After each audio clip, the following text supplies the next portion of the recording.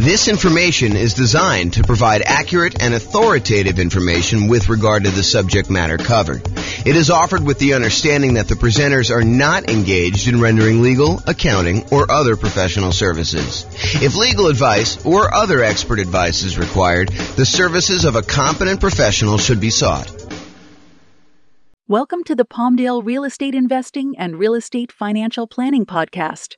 Learn all about investing in real estate in Palmdale, California, with a combination of real estate financial planning and modeling with numbers specific to Palmdale, plus syndicated, more generalized recordings of live and pre-recorded real estate investing classes, not all of them specific to Palmdale. Be sure to stay tuned after the podcast for a message from our sponsors. Well, good morning and welcome, everyone. This is James Orr, and I have what I could argue is the number one question I get from real estate investors that are just getting started. This is the class that I think most new real estate investors want to know about. The class is how to get the down payment when buying rental properties. And before I even jump into it, I will tell you that this is not like a magic wand where like all of a sudden I point to a secret spot where all the successful real estate investors have gone to in order to get down payments in the past. It's not like, oh, it's always hidden under this one rock out in the yard. No, it's not that at all. Oh my goodness. There's definitely some, I don't know, typical, more common places to go to. But a lot of times for many real estate investors, it is working. It's getting a job and saving money. And sometimes that means getting a second job or a third job and really putting in the effort. I've got some more creative strategies as well, but that is probably the most common one. And so you'll see it. Okay. So I'm not just talking about down payment either. I think a lot of folks think, oh, it's all about the down payment. Well, it's largely about the down payment, but it also is the total cost to close. So your down payment plus your closing costs, if you're going to buy down the interest rate in the loan, you're doing that, plus all those extra fees you have for when you're buying a property. Like it's the whole thing. In addition to that, plus reserves, because you would be silly.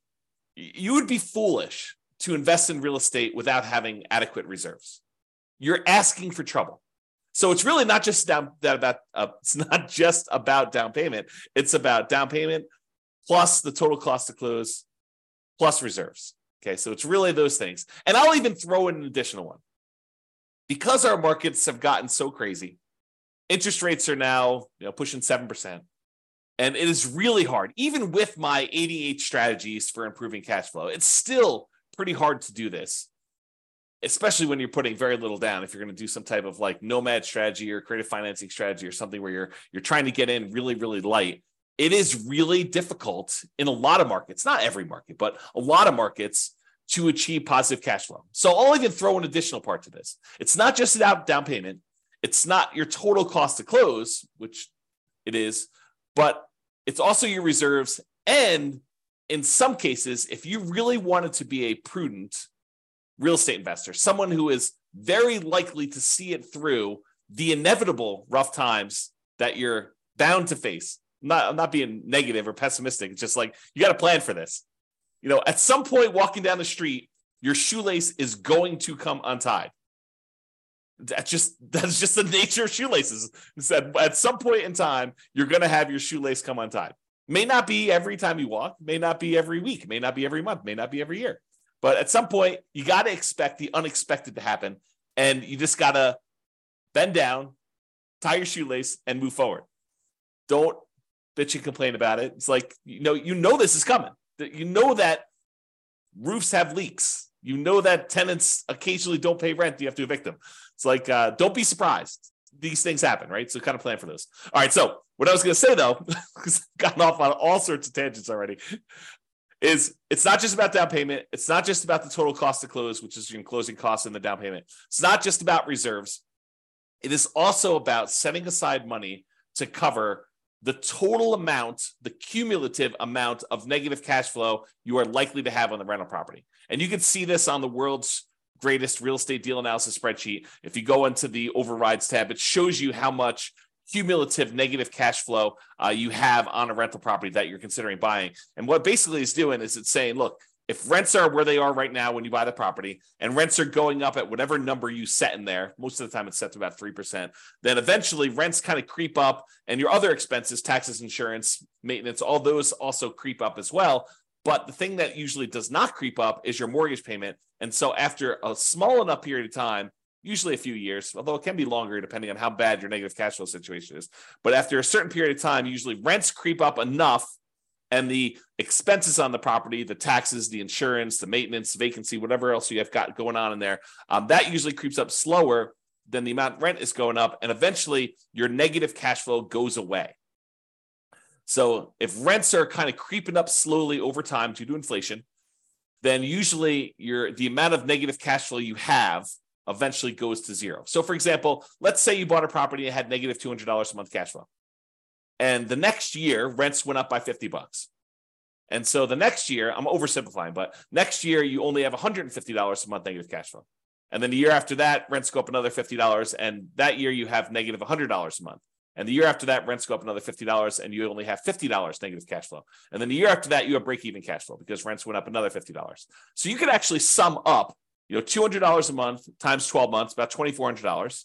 The next year, it's about $150 a month negative cash flow times 12 months, which is about $1,800. Plus the next year, it's about $100 times 12 months, which is about $1,200. The next year, it's $50 a month negative times 12 months, which is $600. And you can go add all those together and you get whatever the number happens to be, $5,000-ish or so. It's my guess, just based on doing some really, really, really rough math in my head. So if you were thinking about like saving up, where do you get this down payment from? It's not just down payment. It's the total cost to close, which includes your closing costs and your down payment, plus setting aside an adequate amount for reserves, 6 months of reserves, 12 months of reserves, whatever you believe in. If you're doing something really, really safe and secure, like a savings account, or if you're doing, I'm going to take this money or part of this money and invest in the stock market. If you're doing 12 months of reserves, like we'll talk about reserves in detail in the reserve section, but really it's that total cost to close plus reserves. Now I'm also telling you, if you really want to be prudent and you do have negative cash flow on your property, might not be the worst idea in the world to also set aside that $5,000 in advance that you could use in order to take the negative cash flow that you have from. And you could argue it's really the negative true cash flow, the negative cash flow you'd have after you take into account the benefits from depreciation, cash flow from depreciation. But I will do an entire class on this topic alone. Not today, because today is all about how do you come up with down payments. So we've covered this in a previous class, but this is really about down payments are really about reducing your need to have a down payment, period. And then also producing the down payment that you need in order to buy rental properties. So there are strategies, and we talked about this in the previous class a couple of days ago, and go watch the video on that, about how to go buy a property where you don't need a down payment at all the nothing down loan programs as an example, or maybe doing some creative financing stuff where you don't need as much down payment. So really there are strategies to reduce your need for down payment, which is not what we're covering today. We covered that previously. And then all the strategies for producing the down payment, which is what we plan on covering right now. And as a reminder, we've been focusing in on this down payment thing because that's the class topic, but you still need to have good credit. You still need to have good income.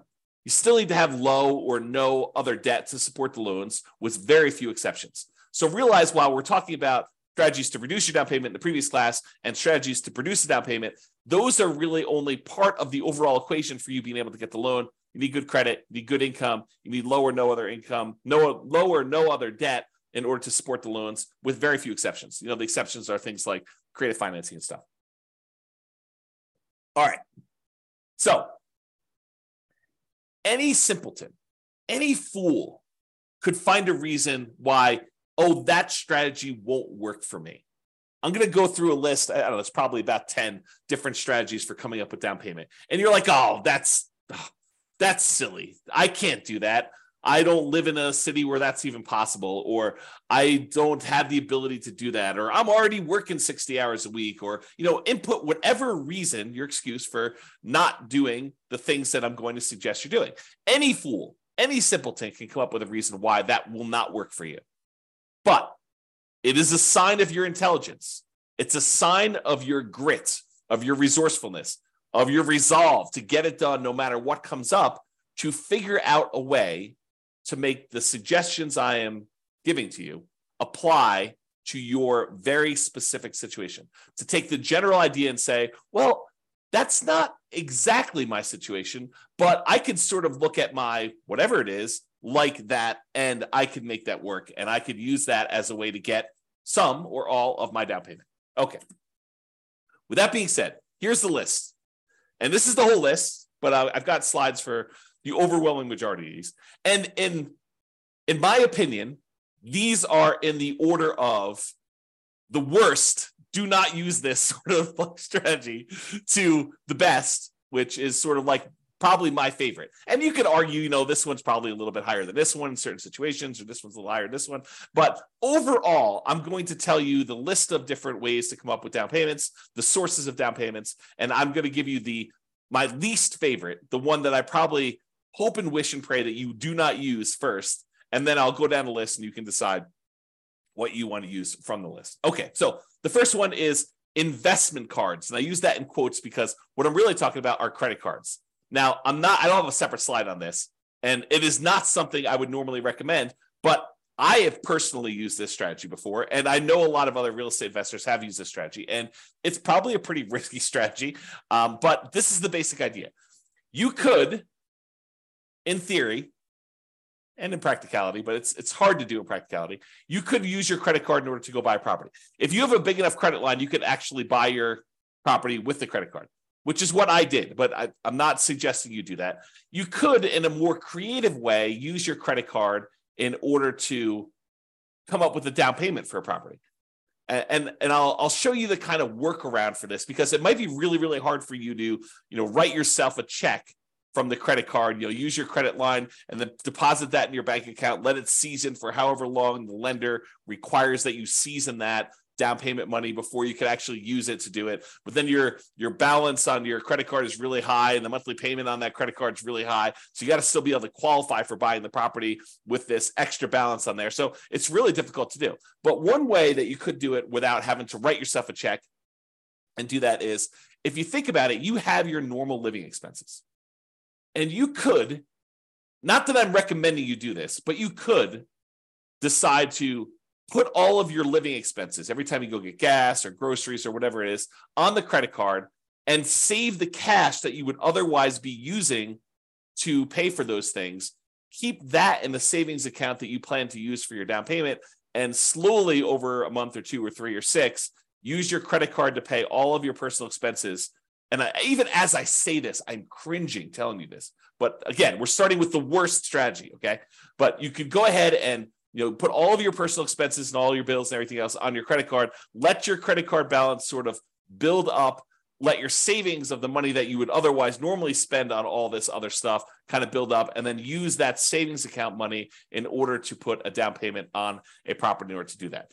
And I will tell you, this is my least favorite strategy. I'm reluctantly even telling you about it because I do not recommend it. Okay, that being said, the next one of all the worst strategies you could possibly do, oh my gosh, because the credit card one was not bad enough. This is the next best one step up from using your credit cards. Oh my goodness. The next step up from using your credit cards is, if you have other rental properties and the tenants have given you security deposits, and in your state or your city, because there are probably laws for both, you are allowed to do this, because in some you are not allowed to do this. I'll give you an example here when we get to the slide. You could use the security deposits from your tenants to be able to go ahead and use that as a down payment to buy your next property. Again, not my favorite strategy. It is the second worst on the list, but in some really unusual cases, if you're short $1,000, $2,000, $10,000, and you have that sitting in a security deposit account, and the deal of a lifetime comes along, and you have other reserves that are much more painful for you to get at. There's a whole bunch of like caveats I'm adding to this, right? I'm trying to paint a situation where I could sort of in my mind justify doing this. I personally have never done this, but you could go ahead and justify. I've done the credit card one, but I've not done the security deposit one. But you could justify taking some security deposits and utilizing that as down payments. We'll talk about that as a strategy. The next worst one, like slightly less worse than the security deposits and better than investment credit cards, is maintenance reserves. So as you own a bunch of rental properties, you should be setting aside money for maintenance on the properties. You know it's coming. We talked about this at the beginning. I mean, you know roofs are going to go bad. You know that you're going to need a plumber at some point. You know that you're going to need to replace flooring. You know you're going to need to upgrade a kitchen at some point in time. You know the HVAC system is going to go, the AC unit, the furnace. You know all those things are the water heater. All those things are going to go out at some point. And so you should be, like we do in deal analysis, you should be setting aside money each month to plan for those maintenance reserves. And sometimes you get lucky where you'll have a tenant that's lived in a property for 10 years and knock on wood, nothing breaks. And so you have this account balance that is growing for a property that you own. Maybe even more than one property, 5, 10, 15 properties, 20 properties. And that maintenance reserve account starts looking really attractive because you've got $5,000, $10,000, $15,000, $50,000, $100,000 sitting in this maintenance reserve account for the maintenance on all of your different properties. And you may be very tempted at some point in time to go tap into that maintenance reserve and use that for down payments. I mean, you're taking a risk because you're deciding to use that maintenance money when the roof could be due. But if you have a bunch of reserves and you have a bunch of maintenance reserves and you have access to money elsewhere, if really things got rough, you've got your separate IRA or 401k, or you've got $200,000 on your credit line, which I'm not recommending you do this, but if you have like access to reserves and maybe mom or dad said, hey, listen, if you ever need money, I've got about $500,000 if I, that's purely liquid, that if you needed help, we could step in and assist you, because we are very pro you doing this real estate thing. But if you want to do it on your own, do it on your own. But realize that we're here with a backstop of $500,000. Not everyone's got that, right? So you have a backstop in case the maintenance comes up once you've tapped your maintenance reserves to use as down payment. Again, this is like the low end of the list, not what I would recommend. Okay. The next one up on my list, which is a little bit more reasonable, is property equity. Tapping existing properties that you have, use equity in order to buy properties. And, people are like, why is that so low on your list? I mean, it's right above maintenance reserves. Yeah, because you got to make sure that the equity you're tapping into can support the thing you're doing. So you're almost like borrowing money and paying an interest rate on it in order to then go use that money to do something else. And some people are like, well, I mean, that's what real estate's all about. Maybe. Yeah, I'm not so sure, but we can definitely debate that another day. So I'll go into using property equity to do that. The next one is depreciation. The government gives you a tax benefit of owning a rental property. And so I think you could use the depreciation benefit, the money you're getting from depreciating your other properties, to invest in down payments in future properties. And we'll talk a little bit about that. The next one on the list, and they're getting progressively better, right? You'll notice me hedging myself less as I tell you about these because they seem legit, as opposed to let me go buy a house and put it on my credit card. It seems a little bit crazy, right? Okay. The next one is retirement account. So if you have access to money in your retirement account, maybe you go and use that money. The next one on the list is family members. We'll talk a little bit about legacy nomad, but accessing money from family members might be a good source of money for investing. Sell stuff you don't want or need. Seems pretty straightforward. Some of these are like master of the obvious, right? Like the ones that I would not normally recommend, those are like the creative ones. I'm like, there's a reason why this is a little bit creative, and you may not have heard it before because we don't usually recommend doing this, But the stuff that's like very like plain vanilla, mainstream, you've heard these before, master of the obvious sort of stuff. Those are the ones that you've heard before because they're the ones that get recommended you know about. And then, as if master of the obvious wasn't a good enough kind of thing for sell stuff you don't need or want, saving money. That's the next one on the list. From a regular job, part-time job, extra job, or business to fund your retirement or build your fortune, which we'll talk about in detail. And I might have some interesting new math to relay to you about that. The next one on the list is partnering. Finding a partner who does have the rest of the down payment or all of the down payment in order for you to do that. And then I have rents, including rent from house hacking as a source of down payments for future rental properties. And then my favorite on the list, which is lease option fees. You could do that in your marketplace. Those are probably one of my favorite sources. And I think one of the better sources for down payment. This is where I come into this. Is lease option fees better than saving? I don't know.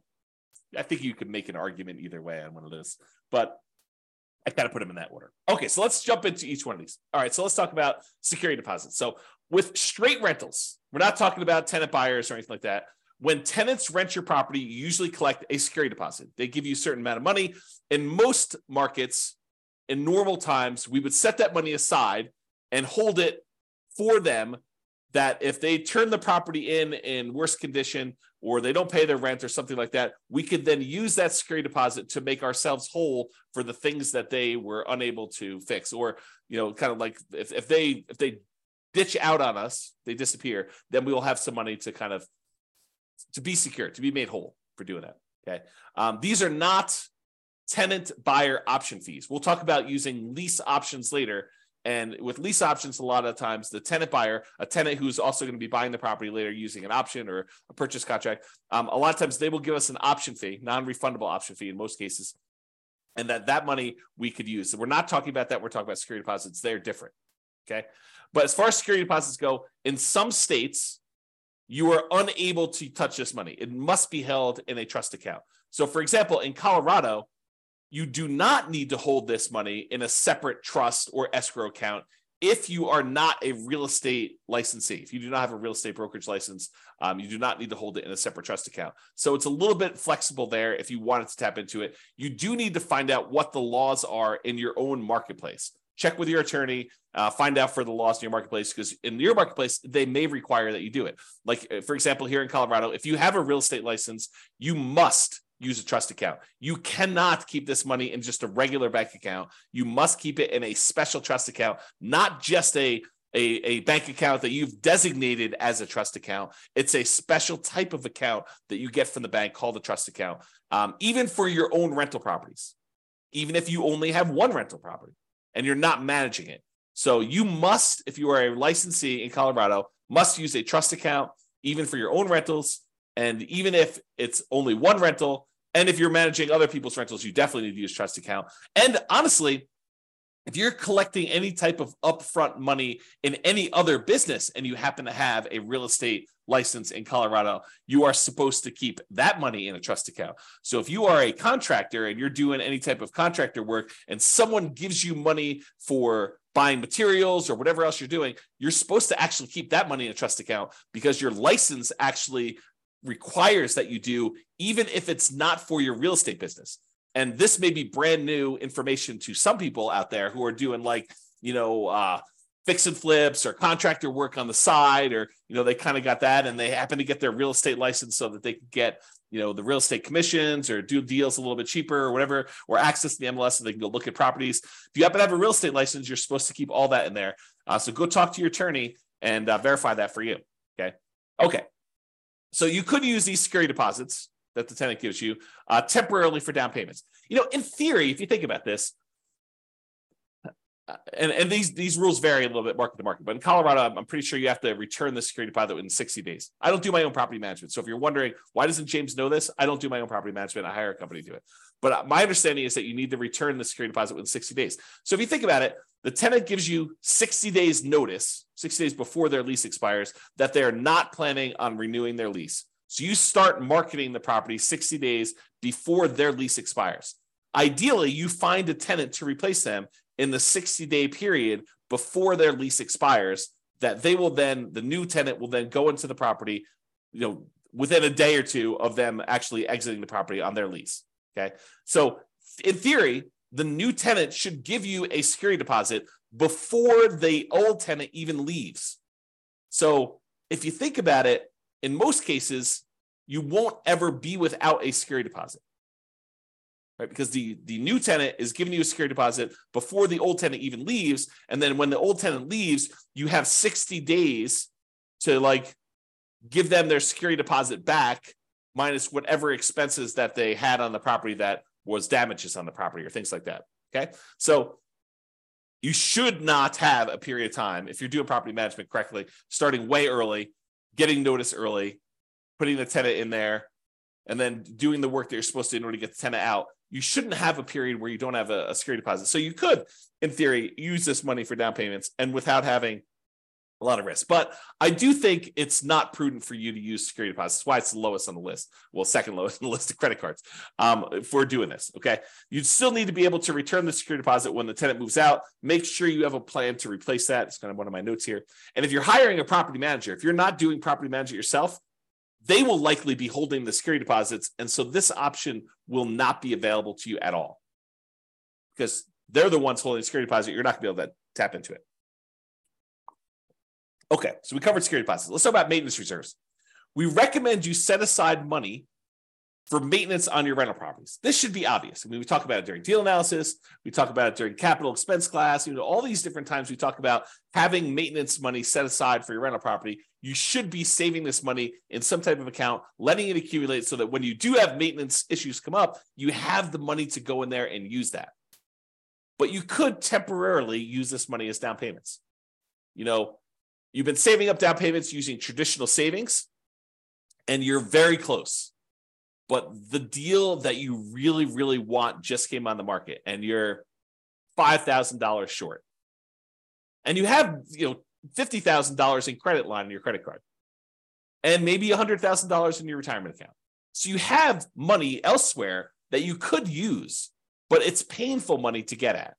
And you've got this money sitting in your maintenance account that is not being used. You could temporarily, I think, tap into the maintenance money that you've set aside, knowing full well that if a real maintenance issue came by, you have your credit card, you have your retirement accounts, you could ask mom and dad, you have some other sources. But this is a way for you to, for a very brief period of time, you should not live in a state where your maintenance reserve is zero because you're constantly spending it on down payments. But you could temporarily do that, in my opinion. You decide whatever's right for you. You still need that money set aside for repairs. Another reason why new construction, lower repair need properties, because everything is brand new, everything's at the beginning of their life cycle, might be slightly better, especially for nomads early on, because you're less likely to need that repair money and you can get your reserves and your maintenance reserves kind of can build up over time. So this is sort of like a plus in the column of buying new construction properties, as an example. All right, so that's maintenance reserves. Property equity. Oh, I just made a mess. Whoops. Let me get tissue here and wipe up the water I just spilled on my desk. Okay. There we go. Property equity. If you have other rental properties, or other properties in general, but rental properties I think is a pretty common one. If you have other properties and you have equity in those properties, you could do a cash out refinance to pull money out to then use for down payments on future properties.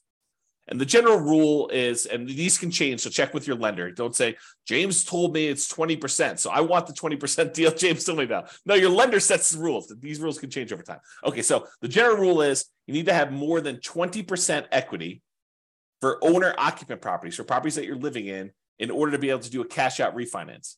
So if you don't have at least 26%, probably like 1% for some closing costs, the fee for doing the cash out refi, and 5% to basically pull out, you may not want to even bother. Are you going to do a cash out refinance for 1% of the property?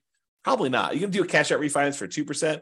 I mean, even 5% seems a little bit low. But if you start building up some significant equities in properties, you owe 50% loan to value, and you can go all the way up to 80%. That seems pretty significant, where you might want to tap into that to be able to do it. So for owner-occupant properties, you could borrow up to 80% loan to value. You have to have greater than 20% equity if you think about it that way. Or for investment properties, when you're doing cash out refinances, usually it is up to 75% loan to value with 25% of equity. So you can borrow up to 75% of the value of the property. So if you already owe 50%, you're going to do a cash out refinance, you could borrow between 50 and 75. A lot of times you're redoing the whole loan unless you do a HELOC, but you'll access that money by doing it. Now realize, if you're borrowing, especially when you're borrowing smaller and smaller amounts, the cost to access this money could be very high compared to the amount of money you're getting out. And I'll try to give you an example of this. So imagine for a minute that you have an owner-occupant property that you're living in, and you have let's use actual numbers. So it's a $100,000 property, try to make the math easy for you, and you owe $75,000 on it now. Okay, so you owe $75,000 on a property that's worth $100,000. You could technically do a cash out refinance and get up to 80% loan to value, which means you could borrow up to 80%. So there's about $5,000 of equity that you could tap into. But what does it cost you in order to access that $5,000? Well, you'd have to refinance the entire loan. The $75,000 loan would go away and you'd get a new $80,000 loan. Well, what might it cost you to do an $80,000 refinance? Maybe a point. It could be, flat fees. It could be, $800, $1,200, $1,500, depending on which lender you're using. But a lot of times the lenders will say, the rate for doing this loan is whatever it is, 7.5% for cash out refinance, because the rates are usually a little higher, but it might be 7.5% interest rate if you pay a point. If you choose not to pay a point, it could be 7.875 or 7.625. It could be a slightly higher interest rate if you choose not to pay a point. But what is a point? How much does a point cost? Well, a point is 1% of the loan amount.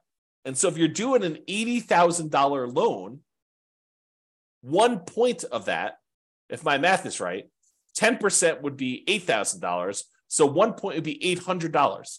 So it might cost you $800 to do a loan to get $5,000 out. And you're not even getting the $5,000 because that $800 needs to come from that. So you now just paid $800 to get $4,200. As a percentage, $800 in expenses to get at $4,200 is really high. I don't know exactly what that is, but it's probably, 8 times 5 is 4,000. So that's probably in the little less than 20% range. So you're paying a 20% fee in order to get access to that money, which is why I think you need to have a larger amount of equity to make this worthwhile. Okay. Talk to your lender. They can walk you through that math. All right. Now, this works best. This strategy of hitting property equity works best in markets appreciating much faster than our typical 3% per year that we like to use when we model stuff. Okay. So if you're in a market that's fastly appreciating, this could be a strategy that you will look to more often than not. And realize the other thing is when you use your property equity, the money that you're taking out, you're paying interest on that because you borrowed it from another property. So you're paying 7% or 7.5%, if you use the example I just did, to access that money. It's 7% on all the money that you used to have in there, the 75% that you refinanced, plus now 7% on the $5,000 that you borrowed. So unless you're getting greater than a 7.5% return on the money that you're investing the thing in, and ideally cash now money that's going to be able to make that monthly payment, then this is probably not a good thing for you to do. You got to make sure that the money you're pulling out supports it. So if you're thinking about it this way, you just pulled out a certain amount of money and you're paying 7.5% to access that money. The cash on cash return that you get on the investment you're making should be greater than 7.5% to at least support that and be break even. And if you really want it to be a little bit more aggressive, you'd say, well, the cash now, the cash flow, and also the cash flow from depreciation, those two combined needs to be at least 7.5. That's more aggressive, less conservative. Think of it that way. Okay. And when you do these cash out refinances on your properties, they tend to be at a higher interest rate than purchase money mortgages. They tend to penalize you a little tiny bit on the interest rate when you do cash out refinances. So it tends to be a little bit higher. So if you actually had a really good loan because you bought the property a couple of years ago, let's say you have 75% loan to value and it was at 4%.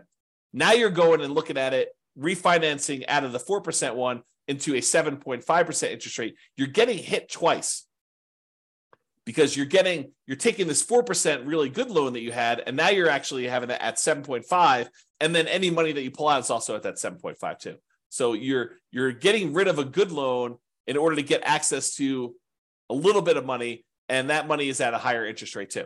Now, you could do something where you tap into it with a home equity line of credit, and they do some of these on investment properties. So you could leave the lower amount in there, the 75% that we had. Because I was doing owner occupant. The 75% of the money that you had in there for your owner occupant loan, you could leave that there, and then you do a home equity line of credit for the extra 5% in order to tap that. That way you leave the good interest rate on the one mortgage and you're able to access the equity to do it that way. And that could be helpful for you, especially if you have a really good interest rate, low interest rate on that. Okay. Now, I don't usually recommend this strategy if you have a tenant buyer in the property and you are using like a lease option exit, like a lease option or lease purchase to kind of get out of the property, because that equity is sort of spoken for, especially if you've gotten a non-refundable option fee and part of that is actually being used somewhere else. So I don't usually recommend you try to do these on lease option properties where the tenant buyer is buying the property from you. This is usually a strategy to use for long-term buy and hold type properties that you do not plan on selling. Or maybe you're going to sell it much later. Okay. The more properties you own in general, the harder it is to tap into property equity. Because eventually you get to what I think is the current limit is 10 loans. You get to 10 loans, they tell you cannot do a cash out refinance on any properties until you have less than 10 loans. And it's loans in total of all types. All rental property loans in total, not like credit card loans or something like that, or car loan. Okay. So the more properties you own, the harder it is to tap into. So in theory, you think to yourself, oh, the more properties I have, the more equity I will have to tap into. But really, you get to a practical limit where once you get beyond 10, they're like, no, you can't be moving equity around like that. You can't be doing these refis. And that rule may change. That's a lender rule. Or maybe you find a lender where they don't have that rule. It's a possible there. So check with your lender for the current guidelines, as it feels like these have changed over time. So sometimes it's 4 properties, sometimes it's 10, sometimes it's 15. I mean, who knows? I don't remember specifically 15, but I do remember at one point 4. I think there was a 6 at one point. I think there's a 10. I could be remembering wrong, but that's my kind of like faulty memory coming into play there for this. All right. So that's property equity.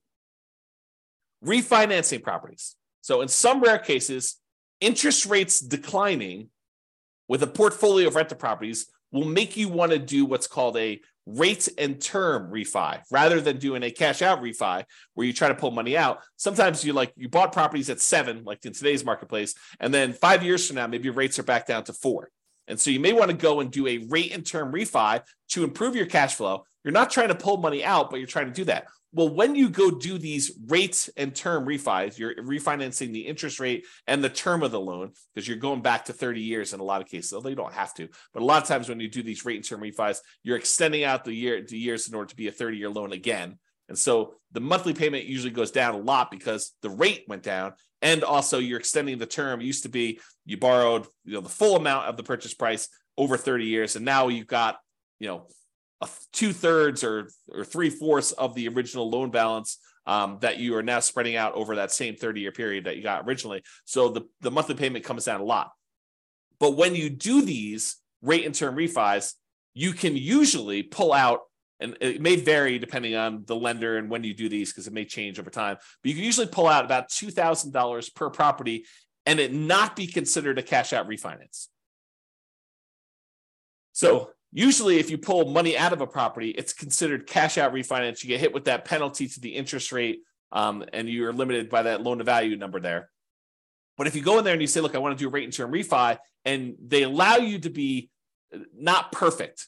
They allow you to say, well, I'm going to refi, and you can go $2,000 over the amount that you owed previously. So you could pull you could actually receive $2,000 at closing a rate and term refi, and it not be considered a cash out refinance. So if you've got 10 properties and you're refining all of them at the same time, then you might be able to go pull out, $20,000, which could help get you partially the way there for down payment.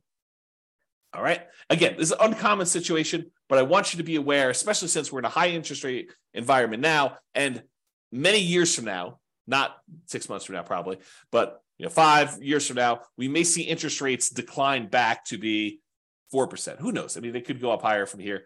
No one really knows. But if they do come down, remember, James told me that when I do this rate and term refi, I should talk to my lender about pulling a little bit of cash out, not a cash out refinance, but a rate and term refi where I have a little bit of money coming back to me at closing. All right, that's refinancing rental properties.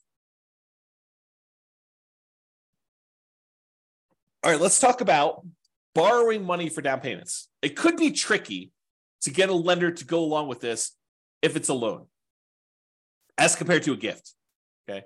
But you could go and you could borrow money for a down payment from some source, okay? Making the house pay enough to cover the payment on the borrowing money. So we talked about this when I told you, you got to make sure that the money that you're using, the money that you borrowed to invest in something else, make sure that pays enough so that you can pay the debt on the old property. And when you do your deal analysis, it's going to say you've got a, whatever it is, 5% cash on cash return. Realize if you borrowed that money from somewhere, that you may not really have a 5% cash on cash return. If you look at your overall picture, you may have just got a 0% net return because the money that you're getting a return on now needs to go and pay the other property's extra payment that you've increased. So just realize that. So in some ways, you could structure deals where you have interest accruing. So for example, you go to an individual who wants to loan you money and you tell them, oh, look, I'll pay you whatever it is, 7% return on your money to borrow this money from you. However, I want the interest to accrue and I will pay you in full, plus all the interest that is due, plus compounding interest. I will pay that to you in full in 5 years. So right now, you don't have any monthly payment going on for that loan, but that balance on that loan is increasing. Now, why would a person who is loaning you the money be willing to say, okay, we'll let the interest accrue? Well, one example could be is if they have a retirement account where they're not seeing the monthly payment anyway.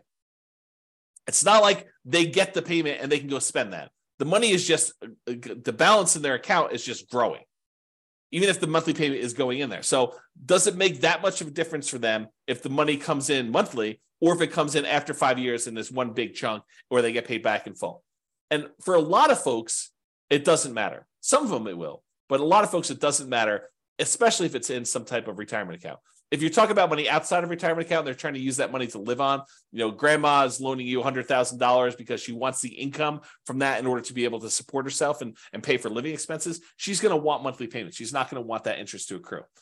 We do have a whole separate class, which I'll put in the bonus section of the coaching platform on self-directed 401ks and self-directed IRAs, where we talk about this strategy, I believe, in there. So you can go check out that if you're interested in that. This is a bonus. It's not normally part of this material. So I'll put it in there for now. And then I talked about this before. For cash out refinance, does cash flow from either the new property or at least the old property cover the new debt? Because we're talking about borrowing money in order to go buy something else. We need to talk about that there. And there's probably an entirely separate program coming for should I sell or refi my property? It's probably a totally independent, completely different from this coaching program on how to buy rental properties in the next 90 days when prices are high and interest rates are high and rents are lagging. An entirely separate coaching program on should I sell or refi my rental property? That is probably coming, maybe right after this one. After I get done recording all the content for this particular coaching program, maybe I'll go on to that one because there's a whole different set of problems and discussions and applications and software and thinking about what you do. Should you sell your property? Should you refi your property? So stay tuned if that's of interest to you. Okay, let's talk about depreciation. Depreciation could be thought of in two ways. Number one way, it could be thought of as a way to reduce or to completely eliminate negative cash flow. You know, if you had negative $50 a month in cash flow on a property, but then when you thought about the benefits you get from owning a rental property, the tax benefits you get from owning a rental property, and you realize that you're saving $150 a month in taxes by owning this particular rental property, which is probably not abnormal for a normal rental property, normal price range. They vary depending on price. But if you think about it, you're getting $150 benefit back in your taxes that if you wanted to, you could go down to your job and say, hey, change my exemptions so that you're taking less out of my paycheck, because at the end of the year, I know I'm getting this amount back on my tax return because I'm getting this depreciation benefit on my rental properties. They would then go and adjust your exemptions, which means that they would take less out of your taxes at work, which means that you'd get more from your paychecks, whatever that is, weekly or biweekly or monthly, which means that you would actually see cash flow, improved money in your bank account by not having to pay those taxes each pay period. So what you thought was a negative $50 a month by owning the rental property, when you combine that negative $50 a month from the cash flow portion of it with an extra $150 positive from the cash flow from depreciation, now you're net together positive $100 a month. When you combine cash flow and the cash flow from depreciation, we call that true cash flow because it takes into account the tax benefits as well. And with that, you are positive 100. So depreciation could reduce, in this case, or completely eliminate negative cash flow.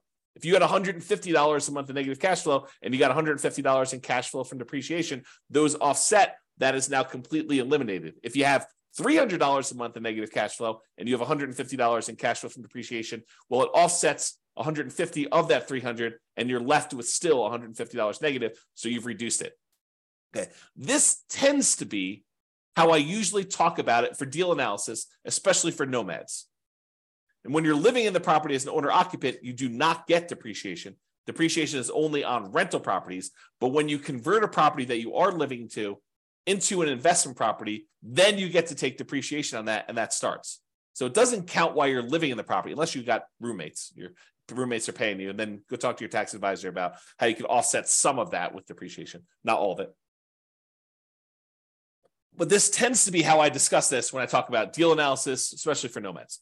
However, it could be a totally different strategy. You could think of this in a totally different way. Instead of taking that $150 a month you are getting from cash flow from depreciation, you could say, hey, I'm not thinking of that as offsetting or improving on my cash flow. What I'm thinking about that is at the end of the year, I'm going to get $150 times 12 months or $1,800 if my math is right. I'm going to get $1,800 at the end of the year, which I could think of as forced savings toward my down payment on my next property.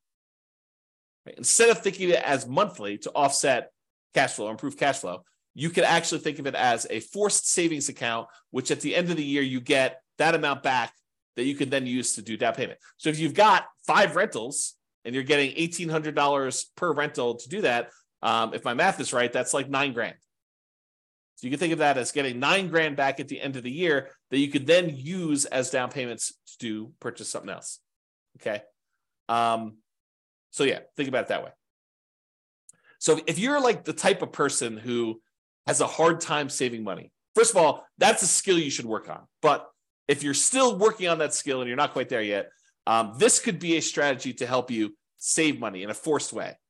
You could use it as at the end of the year, I collect this big chunk of depreciation as a rebate on your taxes rather than the cash flow monthly to do that. Okay. All right. I think I covered this already. You don't get depreciation on a property unless it is a rental property. You cannot do this on your owner occupant. And I did talk to your tax advisor if you're getting roommates while you're living in a property. Oh, I will make one other note here because it is time sensitive. So depending on when you're listening to this, this may no longer apply to you.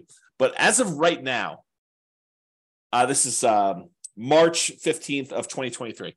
As of right now, this year, you can get what's called bonus depreciation. And I'll give you the briefest of explanations because we're talking about depreciation, but I need to do a whole separate class on this. So the idea is this. Typically, when you get depreciation on a rental property, they take the value of the property, not the land. They exclude the land completely, but they take the value of the buildings of the property, and they depreciate that for residential property over 27 and a half years.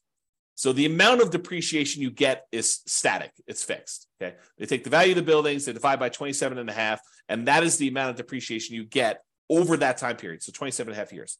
However, the government allows you to do two different things right now. One thing is you can itemize through a engineering study the different lifespans of different components to your property. So instead of taking the entire building and saying everything is one homogeneous mass, and I'm going to take the depreciation over the entire 27 and a half years. If you hire an engineer to come in and do a study for you, they could say, hey, look, the carpets only have a lifespan of whatever it is. I don't know these from memory, but let's say it's 5 years. They can say the carpets have a lifespan of 5 years and they're worth X number of dollars. And so you can depreciate the carpets over 5 years instead of 27 and a half years.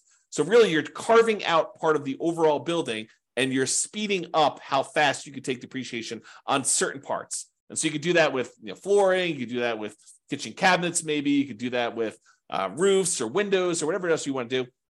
The engineering study is what goes and does this, and I'm not an expert on that part, but they can go ahead and take all those things and they can speed up how fast you can collect that depreciation in such a way that what used to be over 27 and a half years, you'd take $150 a month for the entire period. Now you might be able to take $600 a month for the first 5 years, and then $400 a month for the next 5 years after that. And then after that, it might go down below the 150, but then it's only $75 a month for the next whatever that is. I can't do the math in my head, 17 and a half years, whatever it is. Okay. So what you do is you don't change how much depreciation you get. You change when you can take it. You kind of move it up, you compress time, and you get a little bit there. So that's the idea of getting an engineering study and doing kind of like this, I'm forgetting the term for it, but it's this accelerated depreciation. Maybe that's what it is. It's accelerated depreciation. There's a second type though as well.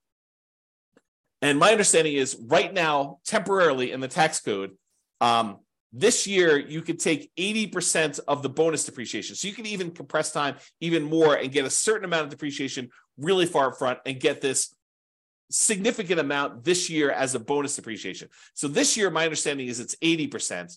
Next year, it's 60%. The year after that, it's 40%. The year after that, it's 20%. And then it goes back down to zero. And they may come back in and change the tax law. This has come back in to the tax law, gone out in different forms, slight variations of it. So this is gone into the tax code over time. It seems to be an incentive they use in order to kind of stimulate the economy. But it goes away.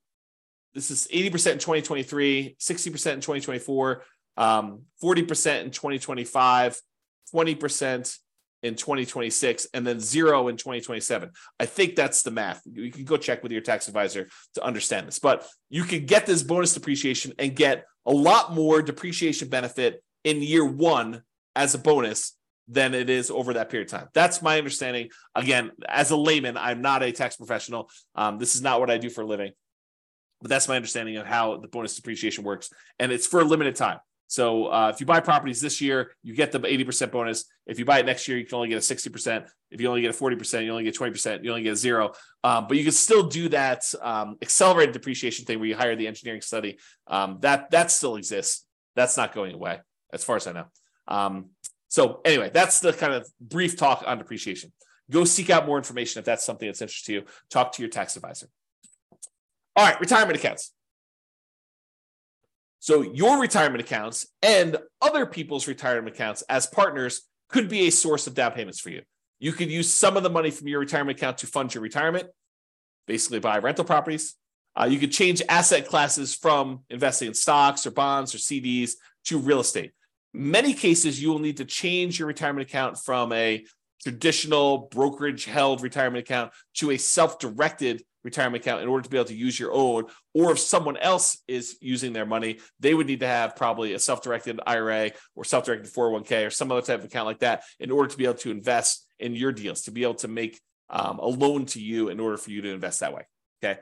So in some cases, it may even be worthwhile for you to pay the penalty to access the retirement accounts. Imagine you have just a ridiculously amazing investment property that you really need extra money in order to tap into. And the penalty for accessing your retirement accounts is 10%. So you'd have to overcome the hurdle of paying the 10% penalty plus whatever makes sense for you to get on the deal itself in order to do that. But in some cases, the real estate deals can be so good that it might be worthwhile doing that. Okay. All right, family members. And I have a little note in here about legacy nomad, but going to family members might be a source of down payments for some people. Not everyone has family that is willing to do this, but a lot of people do.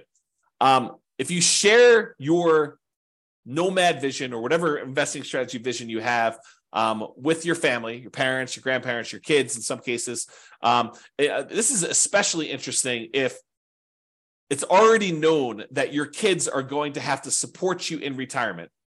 This may be a way for them to reduce the need for that support by helping you with a down payment to do the strategy. So imagine for a minute that you finally learned about this idea of doing this nomad strategy where you buy a property with little down payment, you move in there, you live there for a year, then at the end of the year, you convert that property to a rental and you repeat this process until you acquire enough rentals where you're able to do this. Well, if your kids know that they're going to need to support you in retirement anyway, and you come to them and say, look, I have $10,000 in savings. I'm going to need $25,000 total in order to be able to buy this particular property, to move in, live there for a year, and then I plan on converting it to a rental property.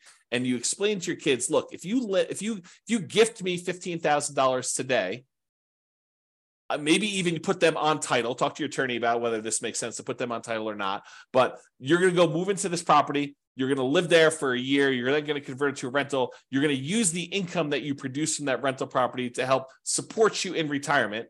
And then when you pass on, they will inherit this rental property. They may say, that sounds like a pretty good deal. Here's $15,000 today, and hopefully I won't have to support you as much in the future.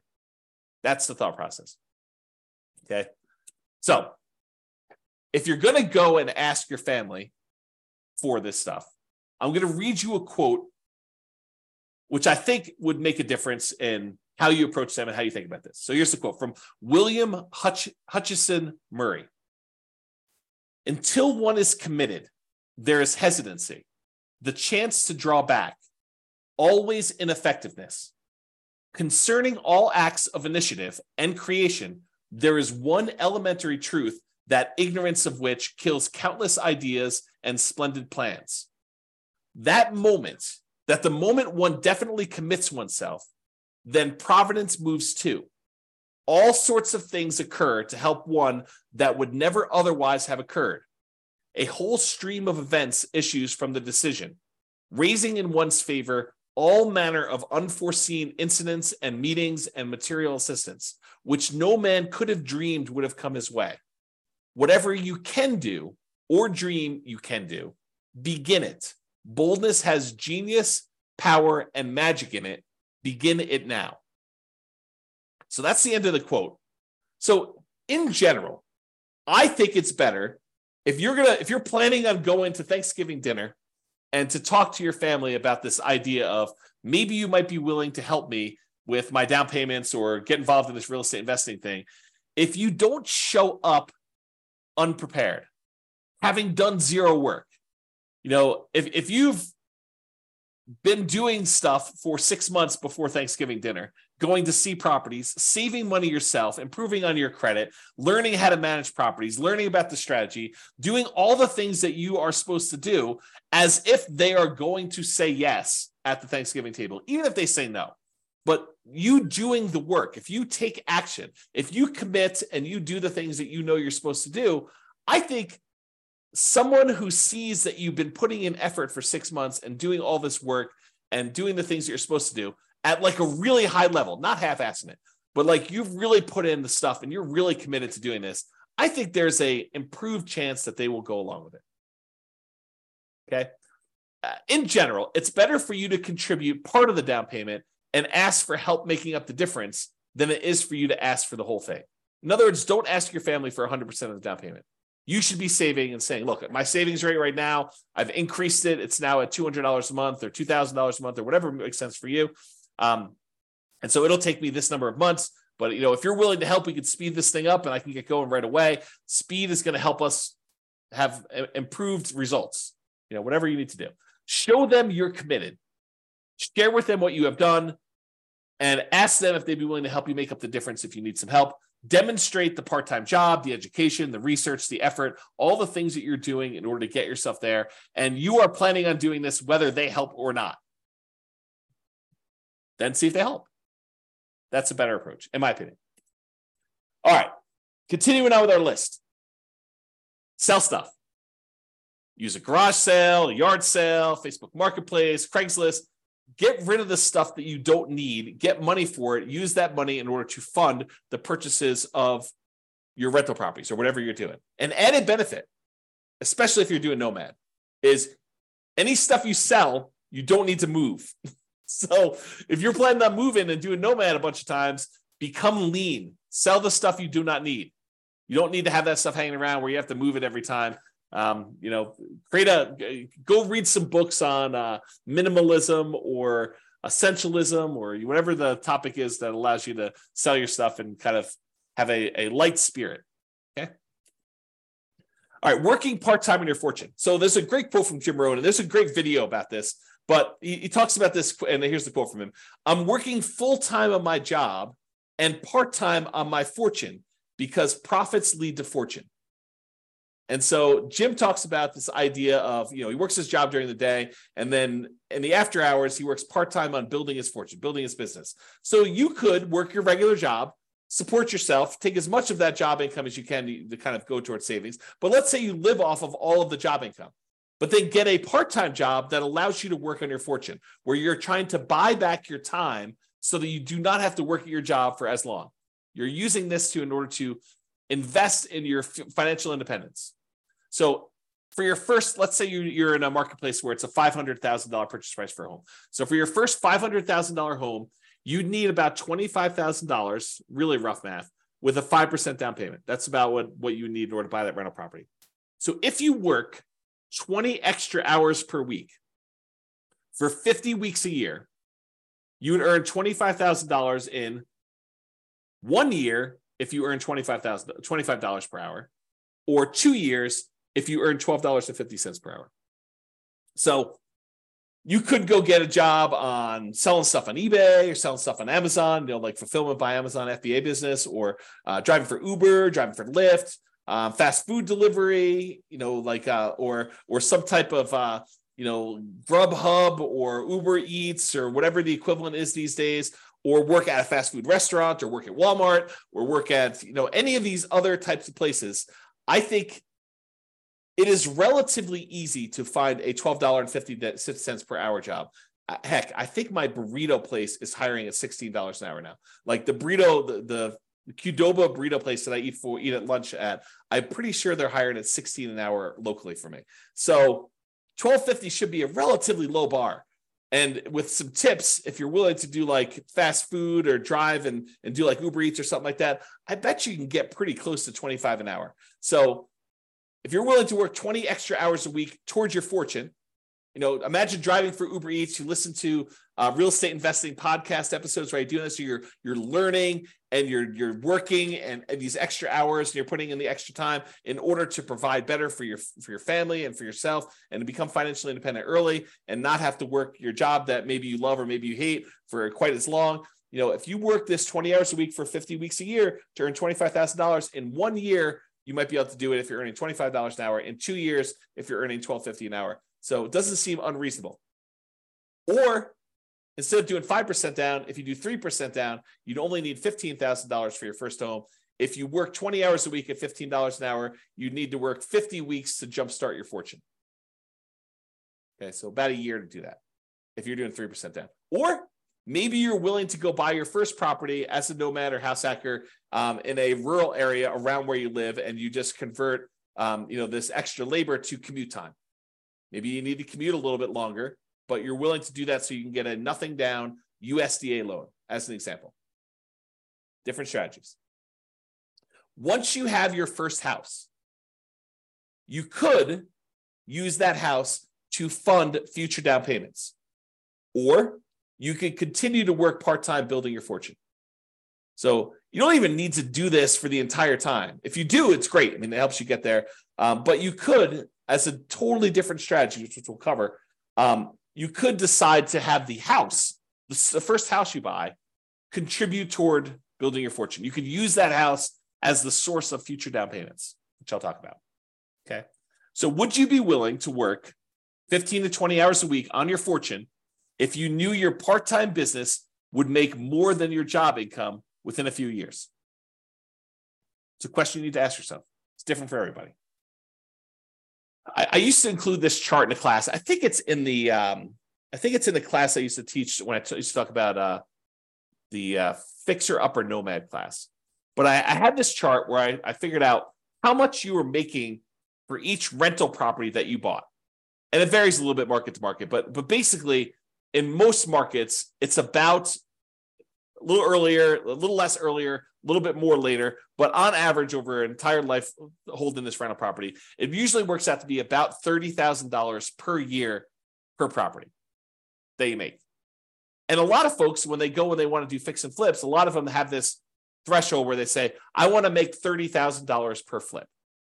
Some people are willing to make a lot less. Some people want to make a lot more. But I think I hear a number a lot, $30,000 per flip, as a reasonable number.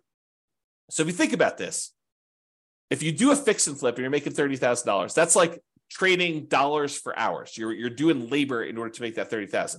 Where you go buy a rental property, you make $30,000 per year per rental you own. Just by owning the rental property, from appreciation and debt pay down and cash flow and the cash flow from depreciation, the overall return you're making is in excess of $30,000 over the life of that loan, life of that property. Okay, so if you think about that, you'd rather own 5, 10 rental properties where you're each making $30,000 a year than to have to do the labor of fixing and flipping every single year in order to earn each one $30,000. Okay. So another note on this working part-time on your fortune, and that is house hacking is mathematically like a side hustle or a second job. If you think about it, if you decide to house hacking is where you take part of the property that you're living in, you rent it out. Like you rent out bedrooms as an example, or you buy a duplex, triplex, or fourplex, you rent out one of the other units where you're living in one of the units. Okay, that's house hacking. So if you think about house hacking, though, house hacking is like having a side hustle or second job. Because if you imagine you rent out a bedroom and you're collecting $600 a month for that bedroom, or whatever rent is for a bedroom in your marketplace, you're getting $600 a month. That's like having a $600 a month job, mathematically. So if you were making, $20 an hour, $20, is that like working 30 hours for the month? So it's almost like working 7.5 hours a week. You rent out 2 bedrooms, that's like working 15 hours a week. Not bad. At $20 an hour for having roommates. So you could think of house hacking as mathematically like a side hustle or a second job. The every other year nomad. So real estate equity and positive cash flow on a nomad strategy property can be pretty significant. You know, from working a part-time job at $15 per hour for 20 hours a week, it could be the same as if you did that. So if you think about the amount of money you'd make from doing nomad, it's almost like you got $15 per hour working 20 hours a week for doing a property.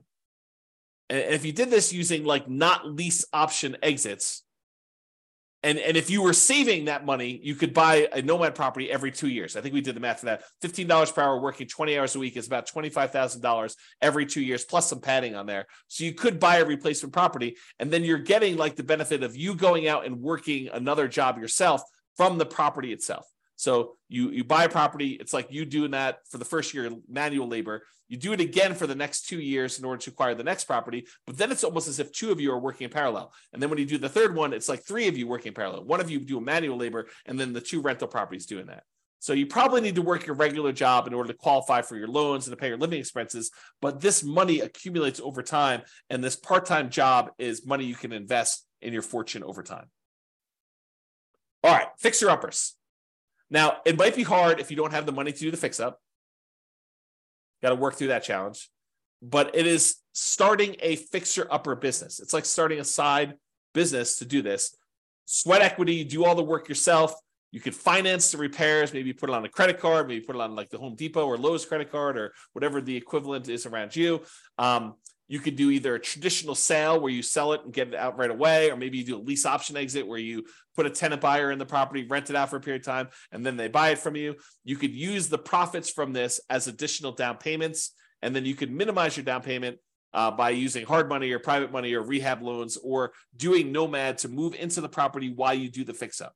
So you can use all these different strategies in order to start a fixer-upper business as a source of down payments for you in the future. Partners. You could partner with somebody who has down payment money if you don't have it. You provide the deal, you do all the work, you, the partner, or something else gets the loan. So either You get the loan, the partner gets the loan, or you form another LLC, or you bring in a third-party person who actually gets the loan for you. So you could do all this different stuff in order to structure these partnerships, but they could be sources of down payments for you as well. There are plenty of people out there, if you find amazing deals, that are willing to invest in real estate. All right, getting toward the end of this list, rents from existing rental properties. Use the cash flow on your current rentals to help fund payments for future properties. House hacking and getting roommates to help offset your current housing expenses can also be the source of down payments for this. So remember, house hacking is mathematically like getting a side hustle or an additional job. You just use the money from anything you're house hacking with in your current property you're living in, plus any of the rents you've got coming in from any of your rental properties that contributes, raises your savings rate so that you can end up acquiring properties faster and faster over time. If you've seen me do a lot of this analysis, you'll notice a lot of times saving for the first property is the longest period of time. Then once you get that first property, the period to save for the next one tends to get sped up a little bit because you've got extra income coming in from this rental property to help offset that. All right, lease option fees. So this is like the pinnacle. This is the one that I think is probably the best. And I think we've hinted at this a little bit throughout today, but basically if you find a person who wants to rent the property from you, but then the ability to buy it from you at some point in the future, what we might call a tenant buyer. Usually we would call this generically like a rent to own program, where someone is renting the property with the intention of buying it from you at some point in the future. Maybe you structure that as a lease with an option for them to buy it, or what we'd call a lease option, or maybe you want to structure it as a lease with a purchase contract for them to purchase the property, which we'd call a lease purchase. But the idea is that you find a tenant buyer, a tenant who's going to become the buyer from you, to put into the property, who lives there for 6 months, a year, 2 years, 3 years, 5 years, whatever time period it takes in order for them to be able to qualify and buy the property. You could structure these in such a way that they give you a non-refundable option fee, and it's completely negotiable. It could be refundable, but in most cases, it's a non-refundable option fee for them to be able to buy the property. And it's also very negotiable as to how this applies, but in most cases, we would apply whatever option fee they give us toward them purchasing the property.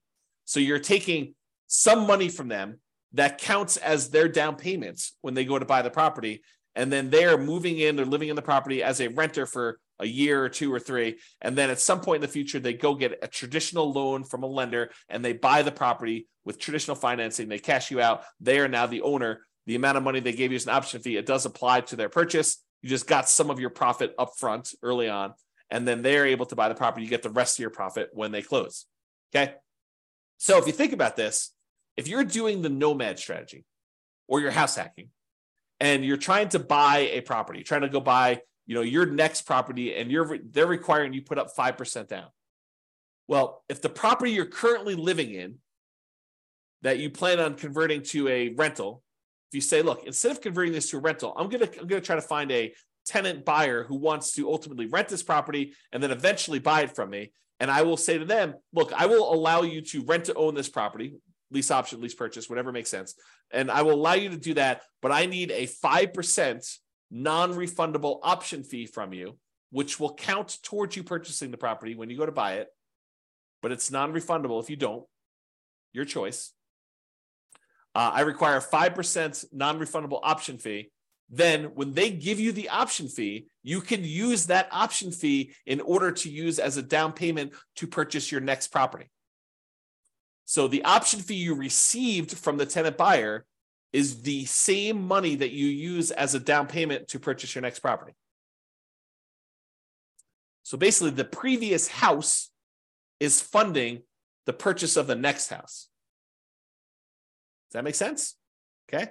So we have an entire class on this, and I wrote a book on this subject. The strategy is called, the class title and the subsequent book title is How to Acquire a Multi-Million-Dollar Real Estate Portfolio Starting with Just $3,000. And the idea was you buy a house with nothing down or 1% down, but you could do like a USDA house where you buy some property with nothing down. Then you live there for a year. Then you find a tenant buyer who wants to lease option or lease purchase that property, and they give you 5% down. as an option fee. You take that 5% down, you use that to buy your next property. Now you have a tenant buyer in this one. Then you live in the property with the 5% down from the option fee for the next year. Then you convert that one to another tenant buyer. They give you another 5% down, different tenant buyer gives you another 5% down. And then you repeat this process until you acquire a portfolio of rental properties. At some point, the tenant buyer who was in one of the earlier properties is going to cash you out. They're going to buy the property. And at that point, you usually make another profit. You make more than the 5% they gave you down. And you're making a little bit of cash flow in the meantime on the rental properties. But then that big chunk of money you can then use that to help offset the down payments you need on future properties. And eventually you get to the point where enough of these are popping and you've got enough extra money where you can then start buying, in addition to the ones that you're nomading into with 5% down using the option fees, you could buy additional 20% down or 25% down rentals at the same time. Because eventually some of these previous properties, the tenant buyer decides to buy the property from you, and they do that. So there's an entire class on that. I'll put it in the bonus section. I think that's where I put it, for you to go watch and to learn more about that particular strategy. If you can't find it, drop me an email. Okay, but that's the basic idea, is you use lease option fees in order to source the down payments. Now, you say to me, James, I can't get a tenant buyer to give me 5% down. Okay. So maybe you need to save up 1% and get 4% from them. Well, I can't get them to give me any more than 3%. Okay. You need to do the work to save up the 2% and then get the tenant buyer when they can give you 3%, and that'll supplement it. So you can't get the full 5%, then work around it. Do something else to provide part of the down payment yourself. In some cases, you're going to get more than you need. You're going to get 6%, 7%. It depends. Or hold out until you get 5%. If they're like if the person who comes to you says, look, I only have $5,000. Okay, you're not qualified to buy this house. You don't have to. The first person that comes along does not need to be the one that you do this with. You might need to market your property for a month or 2 months or 3 months or 6 months or whatever long it takes in order to find someone who has the amount of money that you can use in order to buy the next property. Okay, so just realize that might work that way, which leads me to my next thing, which is my second to last slide. You may need to combine several strategies. You decide to do a 15% down non-owner occupant loan, an investment type loan. Maybe you're able to find a tenant buyer with 5% down. Maybe you're able to partner with your realtor to get 3 to 5% down from them to kind of get them to contribute. And maybe you need to save up 5 to 8% down yourself for part-time work. So you don't need to do all of it from one source. You don't need to sell enough stuff to get 15% down. You don't need to work a job where you do 15% down all yourself. Some of these things can kind of be combined into multiple strategies. All right. In conclusion, so this is the class, right? This is the one where I get the most questions about, how do I come up with down payments to my rental properties? This is it. This is all the stuff.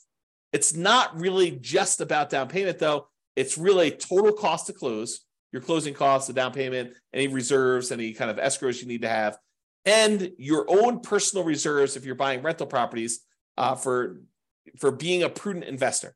6 months of reserves, 12 months of reserves, depending on what you're doing. Plus, we talked a little bit earlier about this idea of any cumulative negative cash flow if you happen to be in a market where you're doing that.